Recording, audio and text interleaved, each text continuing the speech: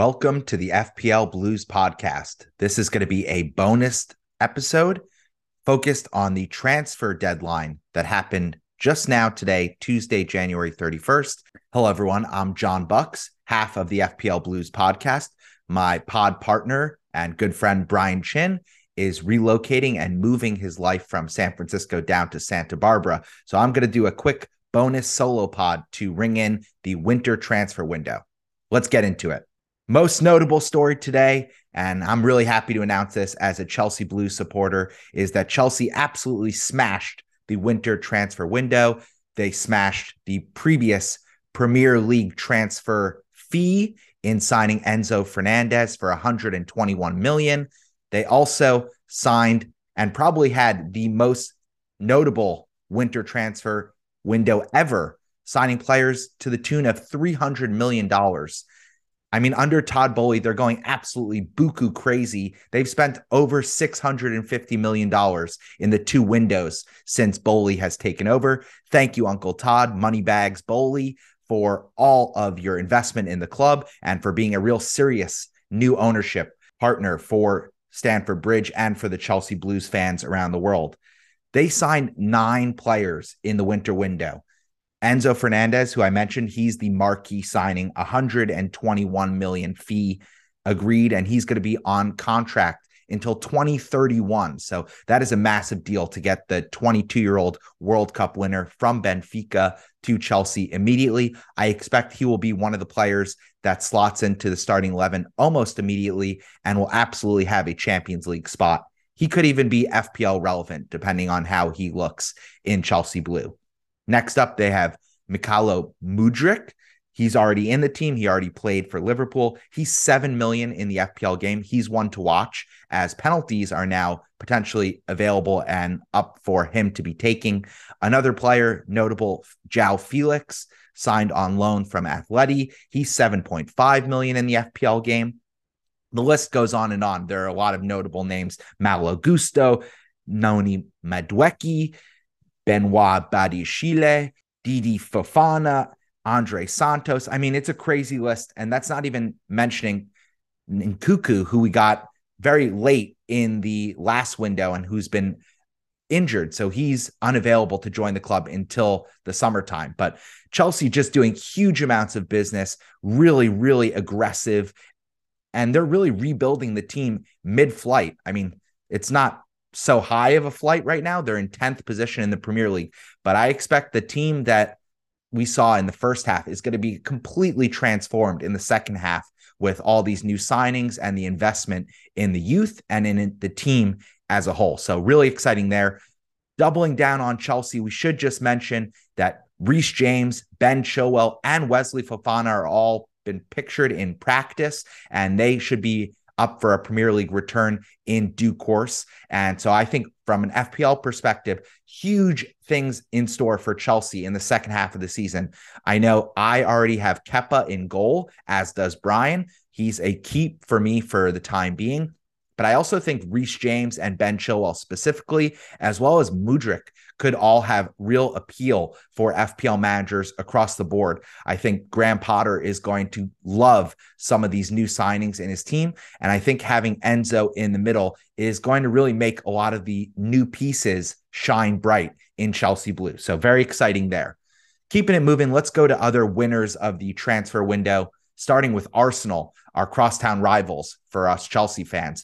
Arsenal, you know, they didn't do any marquee major signings, but they did really great pragmatic business addressing depth and players who could fight for starting 11 spots. Specifically, they brought in Trossard from Brighton for $27 million, and they just signed Jorginho.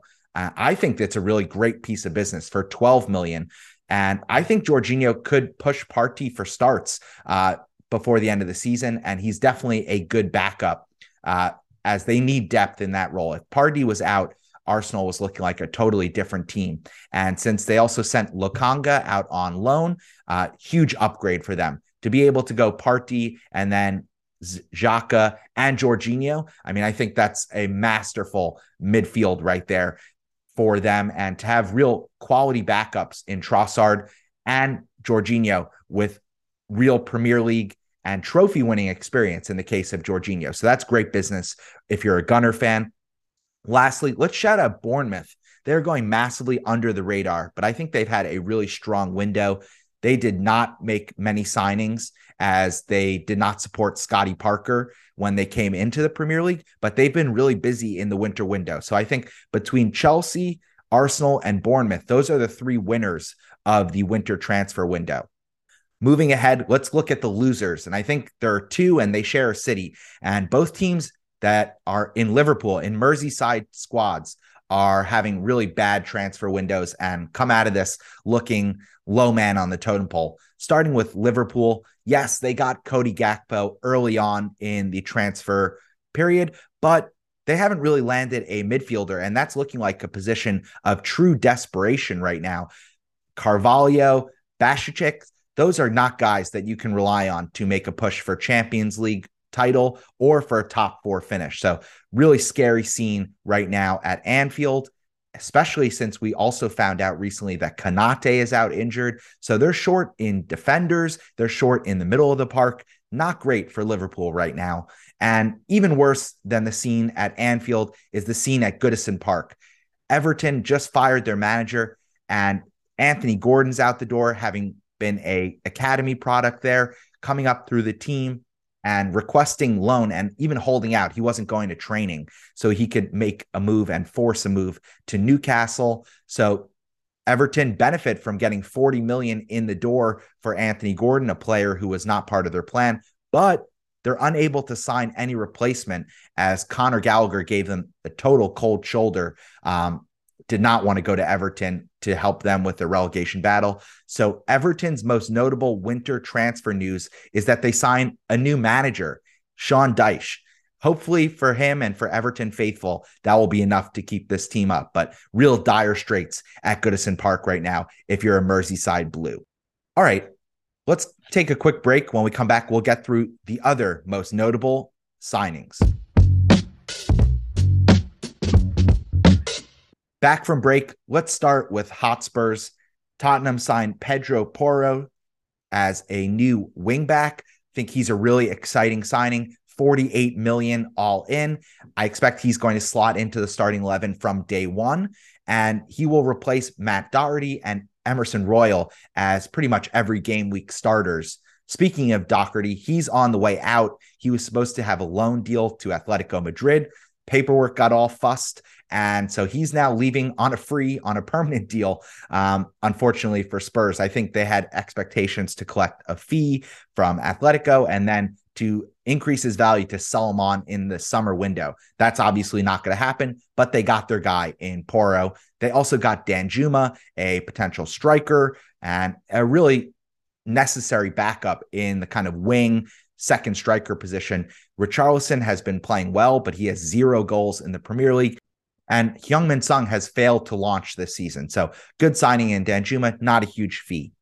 Also, United have invested and improved their squad. They sign Sabitzer on a loan deal following Eriksen going out with injury, and it's going to be a long injury. He's out for 3 months after a really dirty tackle from Andy Carroll in the Cup. So great news for Man United fans. I think Casemiro next to Sabitzer with Bruno Fernandes sitting in front of them, that is a really elite middle three. And I think that's something you can get excited about, not just for the rest of this season, but potentially making Sabitzer a long-term acquisition play in the summer window. So great move by United as well. They get credit for springing into action late on in the window to get this deal closed and across the finish line, as it was a true position of need.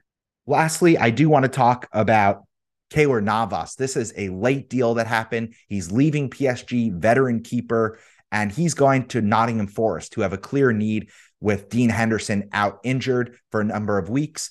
Forest have climbed their way up to 13th in the table, and Navas continues their spree of being aggressive to try and stay up and maintain their return to the Premier League. So really like that signing if you're a Forest fan. Let's switch gears. Let's talk about the players notable for FPL purposes that are departing the Premier League, starting with João Cancelo. And this was a shocking deal.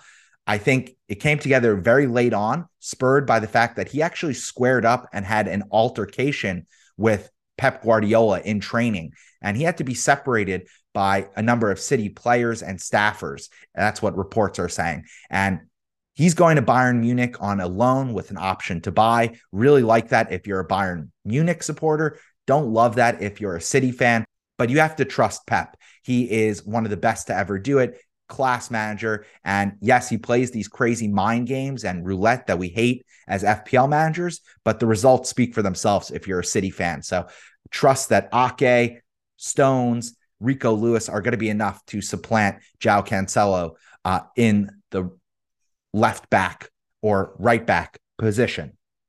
Also, Ziyech was supposed to leave on loan to PSG. That's now seriously in doubt. It seems Chelsea fucked around and found out with the paperwork, and that deal might now be off. Really unfortunate for Hakim Ziyech, coming off an amazing World Cup, and he's probably going to end up being a forgotten man at Chelsea as they brought in these reinforcements and other younger attacking wingers. So he's going to likely be frozen out, and this is really going to tank his future transfer value. So hate that for Ziyech.